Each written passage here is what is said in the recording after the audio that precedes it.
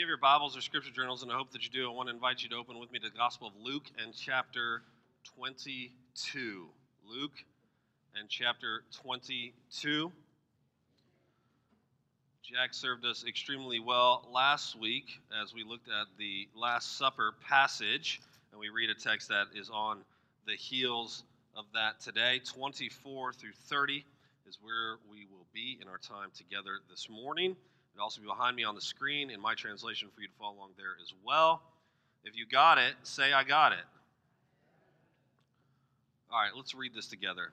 Gospel of Luke, chapter 22, starting in verse 24. Holy Spirit says through a doctor named Luke, a dispute also arose among them, the disciples, as to which of them was to be regarded as the greatest. And Jesus said to them, the kings of the Gentiles exercise lordship over them, and those in authority over them are called benefactors. But not so with you.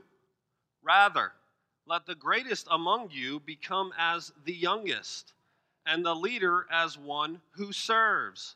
For who is the greater one who reclines at table or one who serves?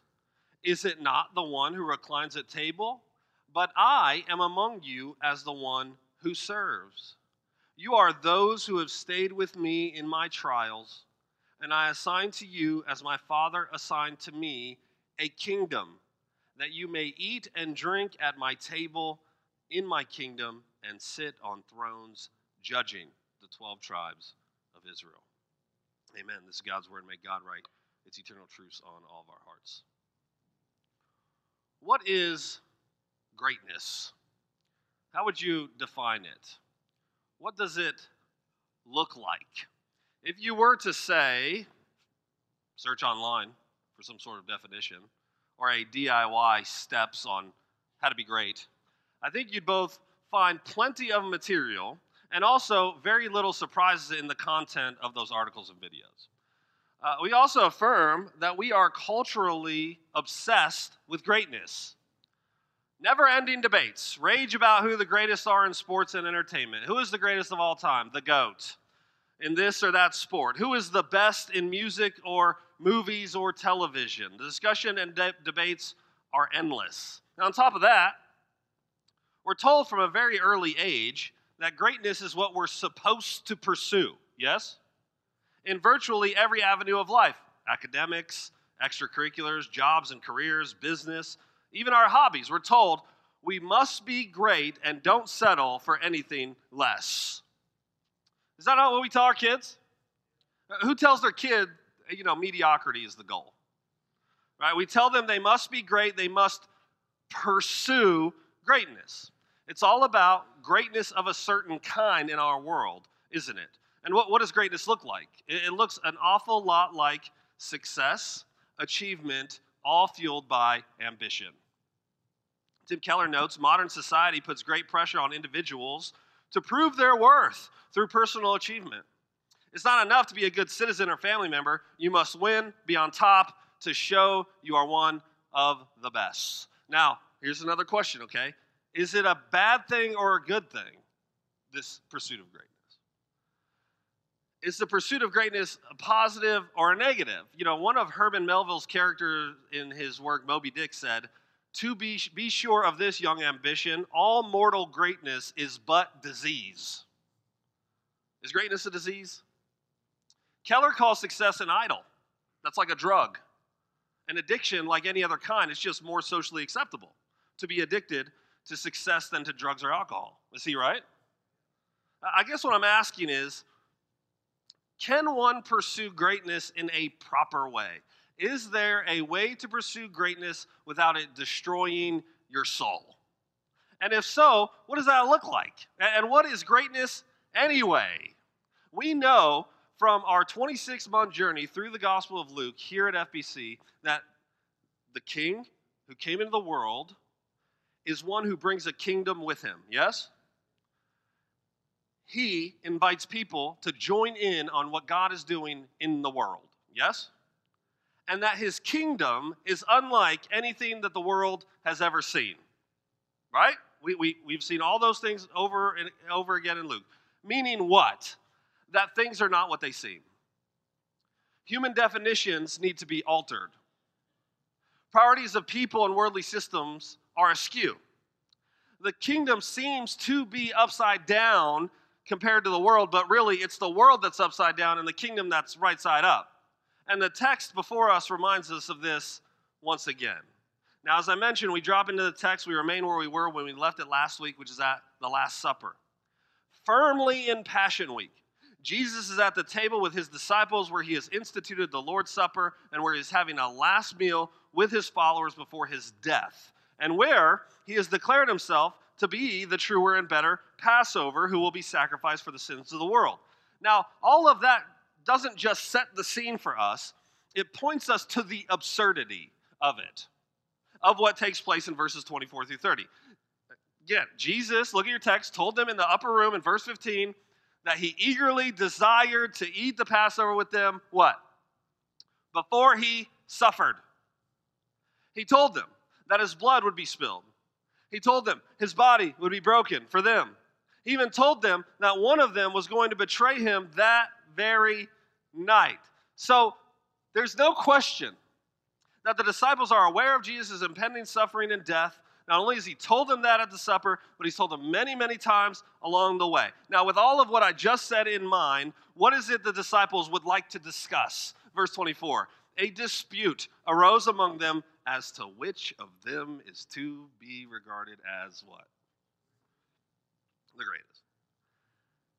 They ate supper, then they argued about which one of them was the greatest. Should I repeat that so we feel the absurdity of it? They ate supper with the Lord, and then they argued which one was the greatest. They ate the supper with the Lord the night before he was to be betrayed and handed over to die, and they disputed about which one of them was the best. Herschel York said that this proves the disciples were Baptist because they ate the Lord's Supper together, and then they immediately got into a fight with one another. But in any case, the sheer absurdity of this scene is clear. The Lord is preparing to die, and his followers are busy arguing about which one is the best of all. David Garland said that one cannot think of a more inappropriate time for disciples to bicker over who is the greatest. The absurdity doesn't only point us to how, we tend to wrongly view greatness and pursue it at any cost. It not only reminds us of how our own selfishness and desires for glory. It is oddly, I get comfort from this. Do you get comfort to know that Jesus' first follower, these foundations of the church, were just as petty and competitive and self-focused as we are? Like, in other words, Jesus' foundational followers, the first leaders of this new movement, didn't start as courageous men who had it all together and were ready to be killed for their Lord. Instead, they were picked as nobodies from backwaters town with no credentials, and they still often missed the point, didn't they? Even after being with Jesus for years, and yet they were still eventually used by Christ in such a way that we could rightly say that you and I are products of their faithfulness. Now, we readers of Luke also can't help but to feel some sort of deja vu. Back in chapter 9, the disciples had this same argument already following the transfiguration. On top of that, Matthew and Mark, the other synoptic gospel authors, record that this debate happened on their way to Jerusalem right before the triumphal entry. So apparently this is a topic that plagued the disciples regularly, one in which Jesus had to continually teach them and correct them about. Again, here is something we can identify with, is it not? Even if we are somewhat put off by the fact that the disciples are arguing about this at quite possibly the worst time, we must be honest and say that we engage in this sort of thing ourselves. Now, look in verse 24. You see that word dispute? This is the only place in the New Testament this Greek word appears, and it means more than arguing. Okay? It means a love of victory, or a love of conflict, or even a desire for glory. It's not just an argument. It's a love of dispute that carries with it the idea of comparison with an eye to victory.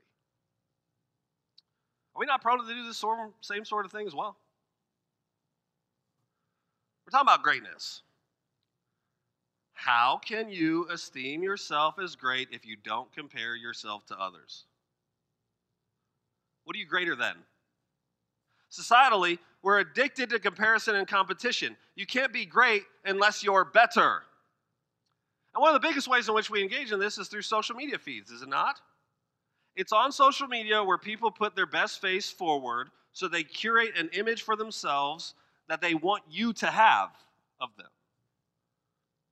And if you buy into this vision of put together people who mainly have great times and go to dope places and have it all together, then you either feel like you are failing or you feel like you need to do the same thing or better. One of the reasons, do you know this, that teenager depression rates are higher now than they ever have been before is because they log into social media and they see airbrushed people traveling to and fro throughout the land and getting attention and likes, and they compare themselves to them. Then if they don't live up to these idealized expectations, they feel like failures. In her book, The Flourishing Teacher, Christina Lake confessed this shockingly honest thing that I think many people feel but don't want to say. She said, I admit that I have felt very strong envy before. I have said some pretty bad things about scholars my age or younger who seem so quickly and easily to gain the larger audience that I want, but can't seem to find. These scholars write about the same issues I've been thinking and writing about for years, but they have gained the lucrative speaking engagements. They sell more than a few copies of books, and their names are known. Listen to this last line. Even as I write these words now, I could feel my bones rotting. Who can't relate? This is why playing the comparison game, listen, is antithetical to the gospel. It's graceless. Comparison is incompatible with grace because it is in comparisons that we tie people's worth in what they do. Do you see? We tie our worth into what we could do or accomplish or be seen by others doing. And in such case, what room is there for grace? That's all merit. And if our value is tied to what we do, where does grace come in? In the disciples' dispute over who is the greatest, they inevitably must make some comparisons because if one is the greatest, then the others are what? Not. And on what basis are they the greatest? It must be because of something they accomplished, or at the very least, because the others are deficient in some ways. Is that not how we make comparisons? And again, we always sit in judgment of the disciples because of the manner and the timing at which they're having this debate. But let's just be really honest. We have been culturally conditioned to think greatness in the way that the world does. And that directly correlates to a graceless posture that compares ourselves to others, which either makes us feel puffed up when we think we're better, or it leads to self-pity when we think we aren't so great. The disciples need to rethink what greatness is, and so do we. And Jesus helps us with this as he interjects in verse 25. So you see what Jesus does in verse 25 and through 30? He doesn't join the conversation and say, let me just settle this debate. I'll tell you which one is the greatest. Instead, he says, in essence, you are not even thinking rightly about what greatness is. You need to change the way in which you understand greatness itself. Now, notice what he does. To help us think, to them and us think rightly about greatness, Jesus offers them a negative example, then a positive example, and then an encouragement. Is that not the flow of the rest of the passage? So that'll be what drives the rest of our time together, all right? The negative example is this, the way in which the world thinks of greatness. Greatness, according to the world, is found in what? Power, influence, position, and means. Greatness is found in not only being the best. It's not enough to just be the best. You know this, right? Other people have to know it, don't they? In the ethic of the world, greatness cannot be found in anonymity. People need to know what you've done and who you are. Greatness in the world is about being recognized and impressive. Therefore, it will fundamentally shape how you relate to and see people. Not only in what we've already talked about in terms of comparison, where you value people based on their accomplishments, but in whether or not there's someone who could benefit you. In the way of the world, either people, you tell me after the sermon if you think I'm wrong, but I'm not, okay? In the way of the world, either people are your competition, or they are someone who could be used for your benefit. And if they don't fit either of those categories, then you have no use for them. That's the way of the world. Is that not the ethic of the world? If we're thinking of greatness in a way the world thinks of greatness, then either people are competitors we need to defeat, or else they are people who need to be glad-handed because they could benefit us in the long run. See, in that paradigm, what space is there for those on the margins of society? What time does one have for the least and the last, for the vulnerable and weak who have no credentials and could do nothing to benefit you? What room is there? There's none. Not when you think of greatness in the way that the world does. You know, maybe this is one of the reasons why the religious leaders hated Jesus so much. Who did he hang out with again? Notorious for so-called sinners, sick, lame, blind, lonely, outcasts, fringes of society. You know, maybe the religious leaders thought he shouldn't be wasting his time with the lowly because he should be hanging out with us, right? To get our approval, to grow his crowd, to get our sanction, to benefit from our influence. That's not what Jesus did, was it? And that was strange to them. You know, the insidiousness of this is that we could even want greatness according to the world, procured in the way that the world does, and believe our motivation is to benefit the kingdom. Should I say that again? We can, this is the insidiousness of it. We can want greatness according to the world, procured in the way the world procures it, and say our motivation is for the kingdom. After all, the more influence we have, the more we can make a big impact for God, right? Pastors want a big platform. Why? Because the more people hear them, the more people will get the gospel. That's what we tell ourselves. Churches who make decisions based on who gives the most money do so because the more money they have, the greater impact they have on the community, they say. No one thinks influence is a bad thing, right? If greatness is going to be pursued, better it be pursued for the kingdom than anything else, right? That the motives might be right to begin with, but it rarely ends well. And why? Because greatness in the kingdom cannot be pursued, defined, or procured using the methods of a world that defines greatness in a way that Christ rebukes. You think of Gandalf the Grey. You know Gandalf the Grey, right? I know you guys are big Lord of the Rings aficionados. Gandalf the Grey, even if you don't know much about Lord of the Rings, he is one of the best examples of virtue in all of fiction. Okay? Even he was tempted with the ring of power because he considered how much good he could have done with it. After all, it'd be better in his hands, right, than in the hands of people who are up to no good. But is that how it would have really turned out? You know, Tolkien actually addressed this later on when he said Gandalf, as Ring Lord, would have been far worse than Sauron. He would have remained righteous but self-righteous. See, we need to understand that the fallenness of all of our hearts, do you believe your heart is fallen, by the way? Is so profound.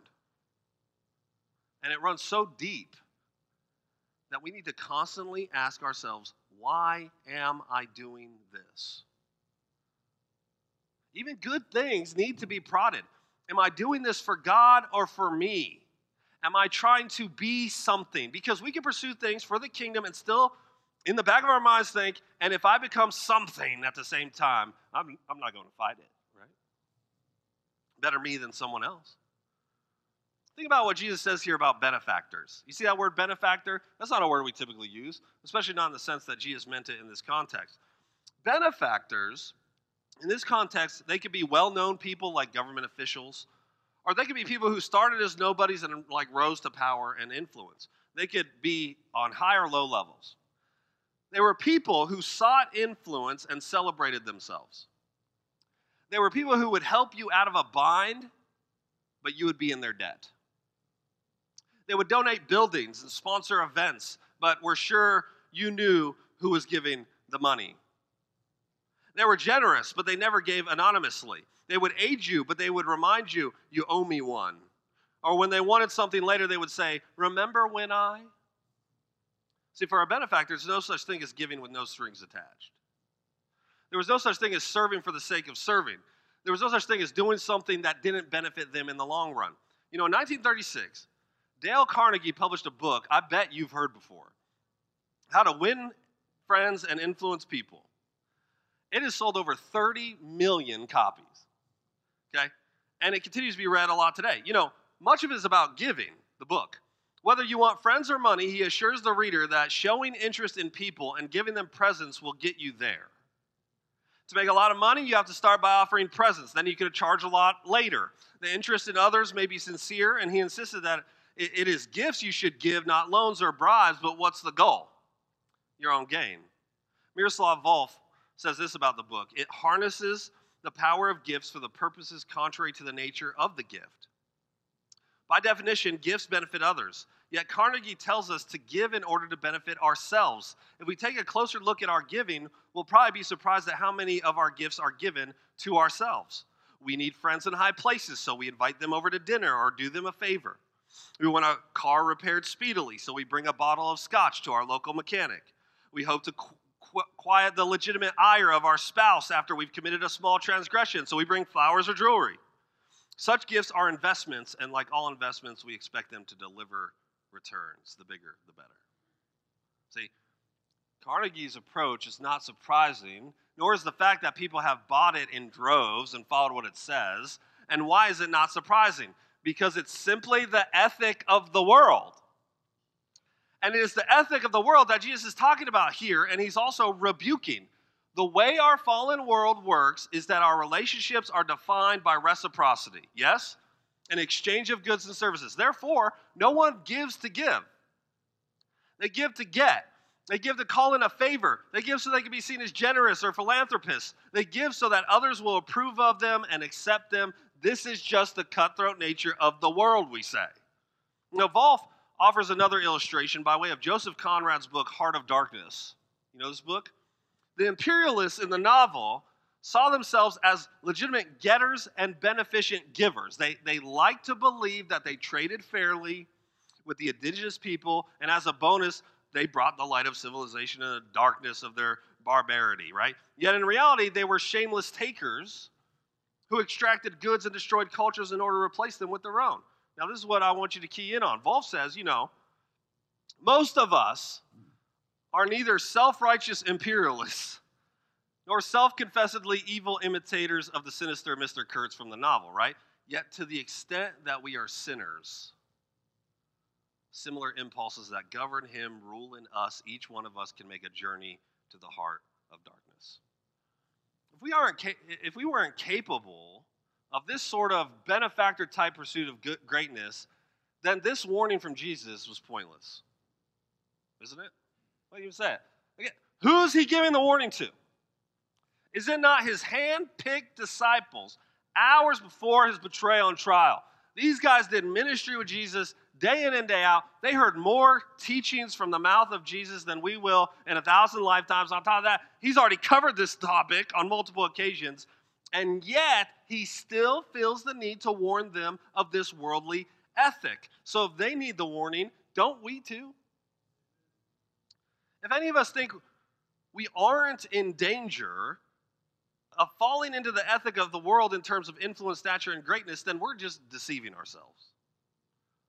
Why?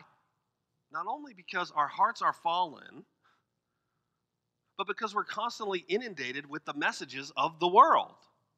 Are we not? We're told that greatness is what greatness is as defined by the world at every turn. And let me ask you this, as that's happening to you, are you counteracting those calls to worldly greatness and worldly influence and worldly means of winning and achieving with the Word of God? With reminders of where our true identity and value comes from. Richard Lovelace said that when men's hearts are not full of God, they become full of the world around like a sponge full of clean water that has been squeezed empty and thrown into a mud puddle. Are our hearts full of the dirty mud of the ethics of a fallen world and the advice and example of people who give no allegiance to Jesus at all? We think of our lack of daily Bible intake and our lack of daily prayer and our lack of attendance at the gatherings of the church as no big deal.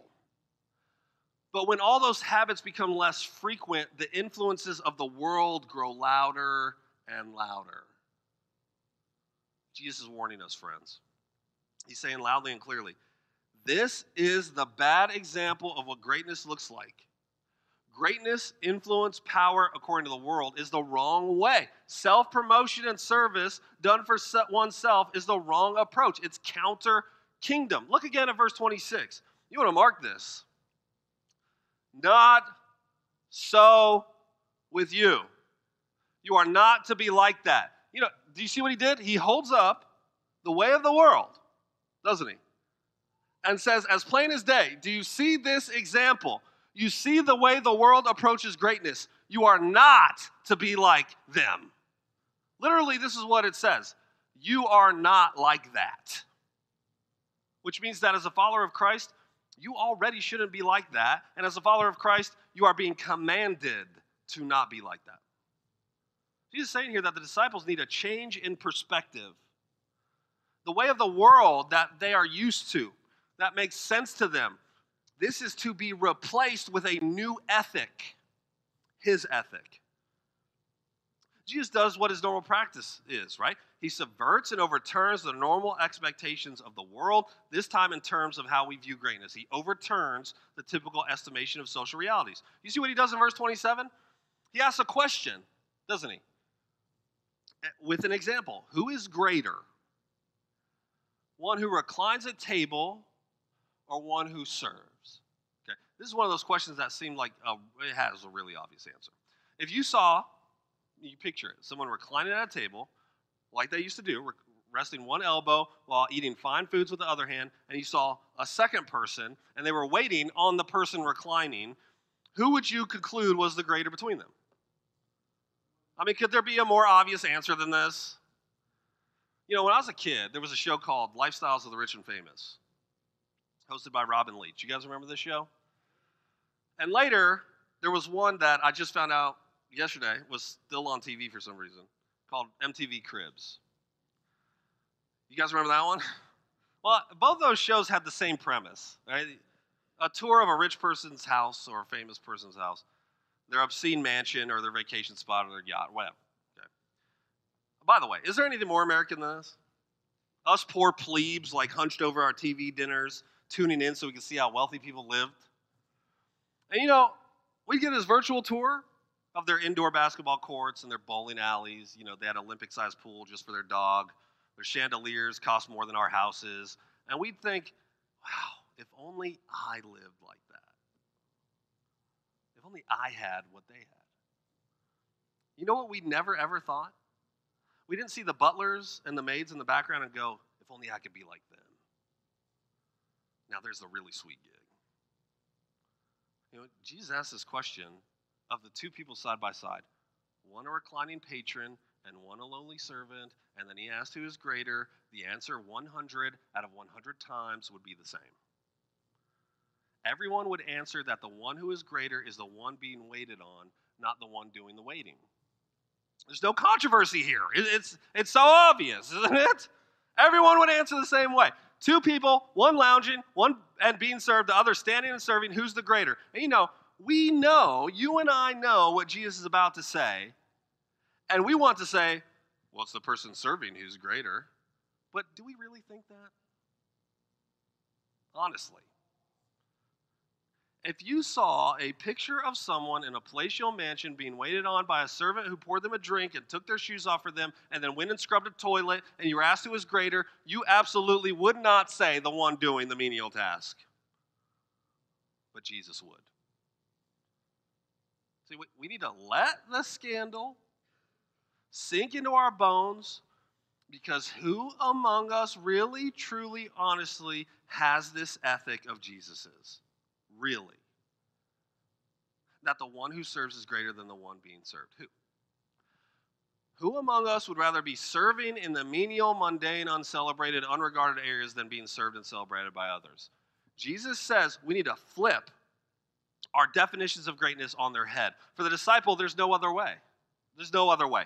Jesus doesn't give us the option of living by the standards of greatness that the world has while holding in tension greatness as defined by him in the kingdom. You have to choose.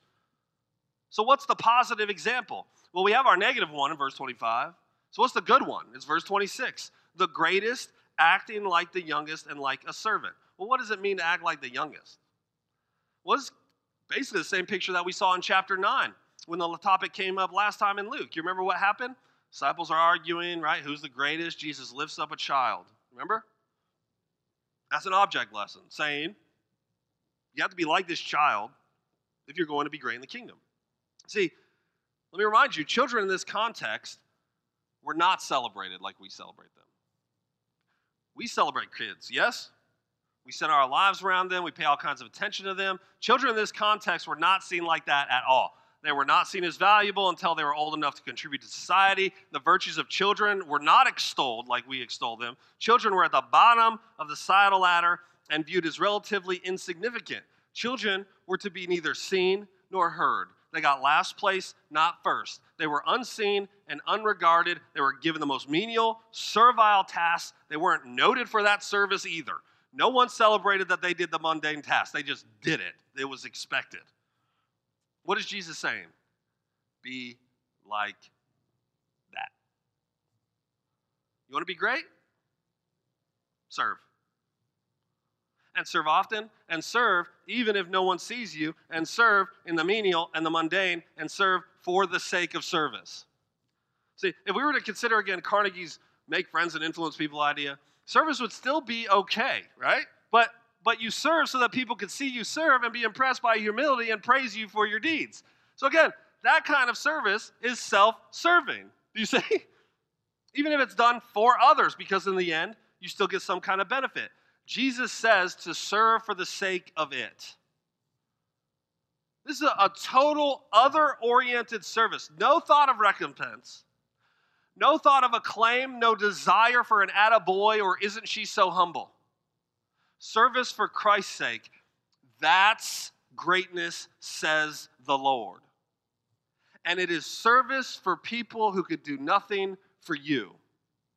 See, what better way to not seek a return on your service than to serve people who couldn't repay you if they wanted to?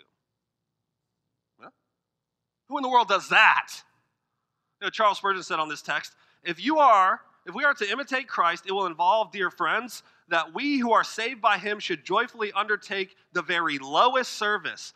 If there is a door to be kept, if there is a path to be swept, let us aspire to that dignity. If there is a class of men more degraded than another, let us wish to go to them. If there is a rank of women who more fallen than another, let us pray and labor especially for them. If there is a person who really is so exceedingly poor and perhaps so very dirty that it takes a good deal of self-denial to go sit by her bedside when she is sick, let us go. If we are to be like Christ, we shall all be eager for the lowest work. We shall all be seeking which can take the lowest place. This is a sort of self-denial Jesus calls for, isn't it? Greatness is found in uncelebrated service with no thought of repayment. It's found in the menial, the lowly, the kind of service that people might never even see or know about. And that's just fine because the only one who matters will see it and his approval is enough for you. Greatness is service at the behest of the master. It is denying oneself and seeing greatness in a different way because our hearts and our wills are subjugated to Christ.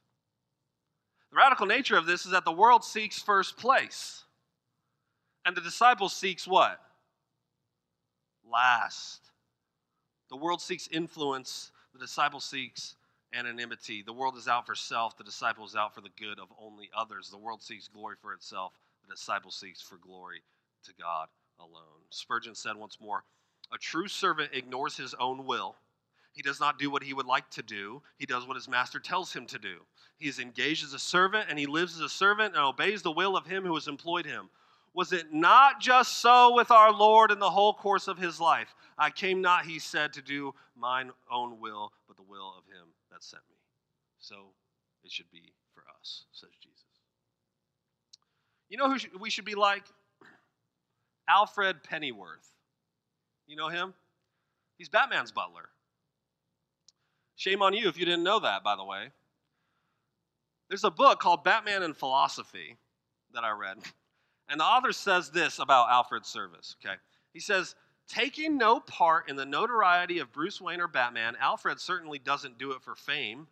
Rather, we're astounded at his humility, for although Alfred is surely aware of the vital role he plays in the Dark Knight's forays, he asks for no praise.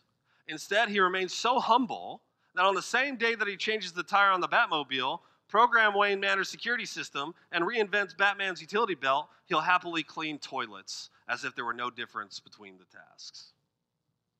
But then the author says that where Batman shows justice as law and peace and fair institutions, Alfred shows us justice of love and devotion. See? And this kind of justice is inherently unfair because there's never a guarantee that this kind of deed will be reciprocated. That's the kind of love and service that is great in the kingdom of Christ. It's the kind that serves for the sake of service and never looks at a task as beneath them and never desires recognition for deed done because they know that the Father who sees in secret will reward them openly. Have you ever, just be honest, in your heart, okay, seen a task as beneath you? I bet you have. And that's where we miss the kingdom ethic. Have you ever done a task and wondered why nobody recognized you for it? I bet you have. And that's counter to the kingdom ethic, don't you see? It's the posture of actively desiring last place. And can there be a more opposite ethic from the world than this? My friend, is that your ethic? What are you seeking? First or last place? I want you to notice what I'm asking, okay? Are you seeking last place? Are you actively striving toward last place? Notice how I did not phrase this. Not if I get last place, it's okay. It's have you set out to be last place and servant of all? Has your ethic been wrecked by Jesus to the point that you consider greatness to be more in the menial than in the impressive? Are you someone who is intentional about serving others in a way that the world would not applaud? We're talking greatness, right? I said at the beginning that you could go and Google and read and find articles and videos telling you how to be great, right? All of them say you have to set out to be great. That greatness doesn't just come, you have to be intentional. So let's carry that logic to Jesus' definition of greatness. That means that you are still pursuing greatness, right? Yes? No one said don't pursue greatness. I never said don't pursue greatness, did I? No one said don't try to be great. I never said that. But what I am saying, and more importantly what Jesus is saying, is pursue greatness, yes, as long as it looks like his definition of it. You still need to pursue greatness. You still need to be intentional about it. But what it looks like is self-denying, unheralded, emptying of oneself for the sake of others in the kingdom of Christ. Are you prepared to do that? Do you need more motivation for this sort of greatness? Read the last part of verse 27. I am among you as the one who serves. Let's get really uncomfortable. You want to? If we are unwilling to serve the way Jesus is calling us to, then we are asserting that we deserve better than Jesus. Is he not setting himself as the example of greatness? Isn't he? And isn't he holding that up in the middle of his Last Supper? And isn't he going to a cross for the sins of undeserving rebels and sinners? And isn't he one who serves? And isn't he even so the Lord of glory? Right in that Gospel Coalition, Christina Fox said this: service makes us uncomfortable and empties us of pride and self-exaltation. For this reluctant servant, I had to face the truth that when my heart refuses to serve the body, I am in some way mocking the service of Christ himself. When I say a task isn't appropriate for me to do, I'm saying that I am better than my master. And when I limit my service for the sake of the kingdom to only what makes me comfortable, I am saying that Christ and his body just isn't worth the effort. Few of us would put that in such stark terms. But isn't the Lord getting at the same conclusion? If the world sees greatness in one way, and he's holding greatness up in another way, and if he is greatest of all, and he is great through service, even though he's the king of all things, then what are we saying when we refuse to serve? What are we saying when we think some task is beneath us? What are we saying when we want any other place besides last? What are we saying when we see servant task and hope someone else will take care of it? The call from Jesus is clear. Be like him. What does Philippians 2 say? Do nothing from selfish ambition or conceit. Selfish ambition sounds like the world's idea of greatness, doesn't it? But in humility, count others more significant than yourselves. Let each one not only look at his own interest, but also the interests of others. Have this mind among yourselves, which is yours in Christ Jesus, who, though in the form of God, did not count equality with God a thing to be grasped. Can we pause there for a second? Do any of us, with all of our credentials and accomplishments, have credentials like that? Equality with God? Who, though in the form of a God, did not count equality with God a thing to be grasped, but emptied himself by taking the form of a servant, being born in the likeness of men, being found in human form, he humbled himself by becoming obedient to the point of death, even death on the cross. That's what greatness looks like. And that picture of the King of glory, condescending and pouring himself out to suffer a gruesome death for sinners, should be invited to destroy our earthly categories and assault our hearts to where we never see greatness the same again. To where we change our definitions and our pursuits. To where we long to be emptied out for so glorious a king. To where we cannot see any act of service as beneath us. To where there is nothing that Jesus can ask of us that is off the table. Is Jesus worth our casting off the definitions of greatness that the world floods our consciousness with in order to replace it with the greatness that looks otherworldly? Is he worth it? 19th century pastor Alexander McLaren said it this way: in love that seeks to copy lies the only power that will cast out self from his usurped seat in our hearts and will throne Jesus Christ there. It needs a mighty lever to heave a planet from its orbit and to set it circling around another sun, and there is nothing that will deliver any man in any rank of life from the dominion of self except submission to the dominion of him who, because he died to serve, deserves and has won the supreme right of authority and dominion over human life. He says to use anything for self is to miss its highest goodness and to mar ourselves. To use anything for Christ and our brethren is to find the sweetest sweetness and to bless ourselves to the very utmost. Self-absorption is self-destruction. Self-surrender is self-acquisition. But Jesus doesn't just offer motivation in his own example, his own work, but what lies ahead for the disciple that endures.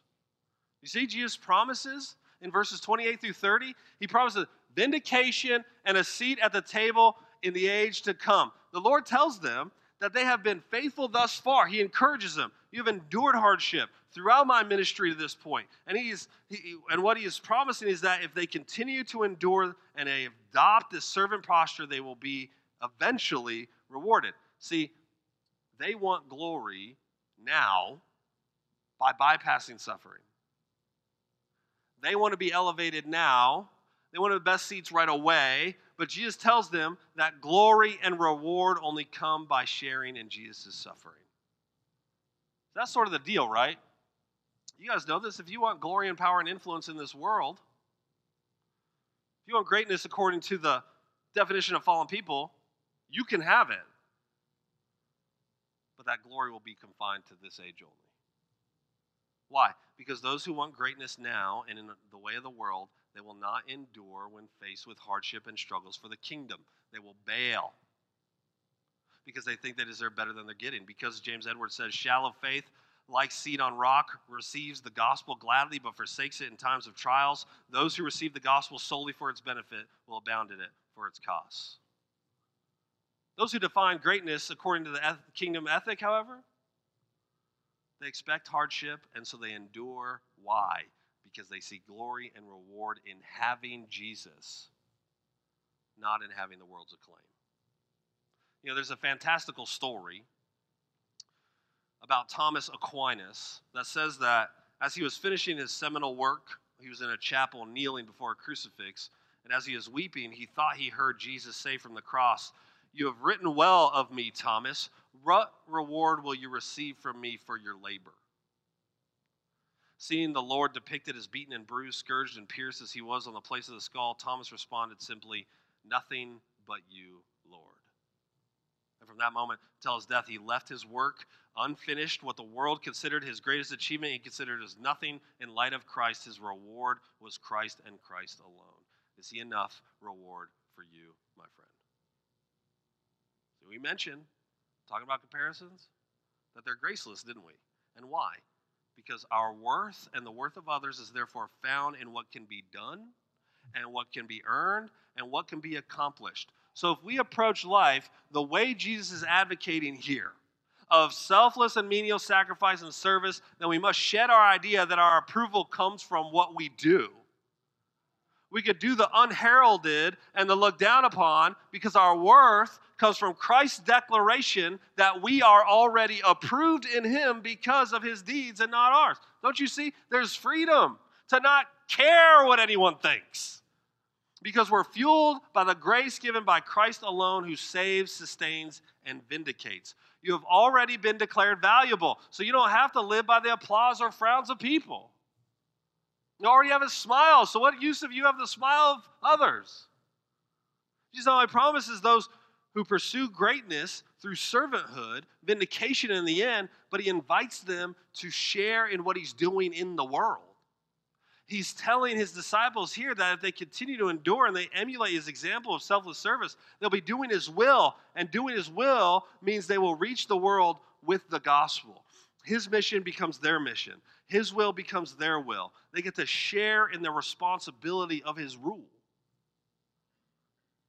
Is that not a greater honor than all the riches and acclaim and prestige and power in the whole world? Listen to what Dale Ralph Davis said. He said, since gift, privilege, and position will all be theirs, why do they need to keep jockeying to be the top dog at the present moment? Jesus gives all they could long for, so why go on making such a ruckus over their status now? Same is true for you, my friend. Whatever you have been thinking for the last hour that you might lose if you adopted Jesus' ethic, it's nothing compared to what you gain in the person of Christ. It's nothing to compare to what he has awaiting for you in the age to come.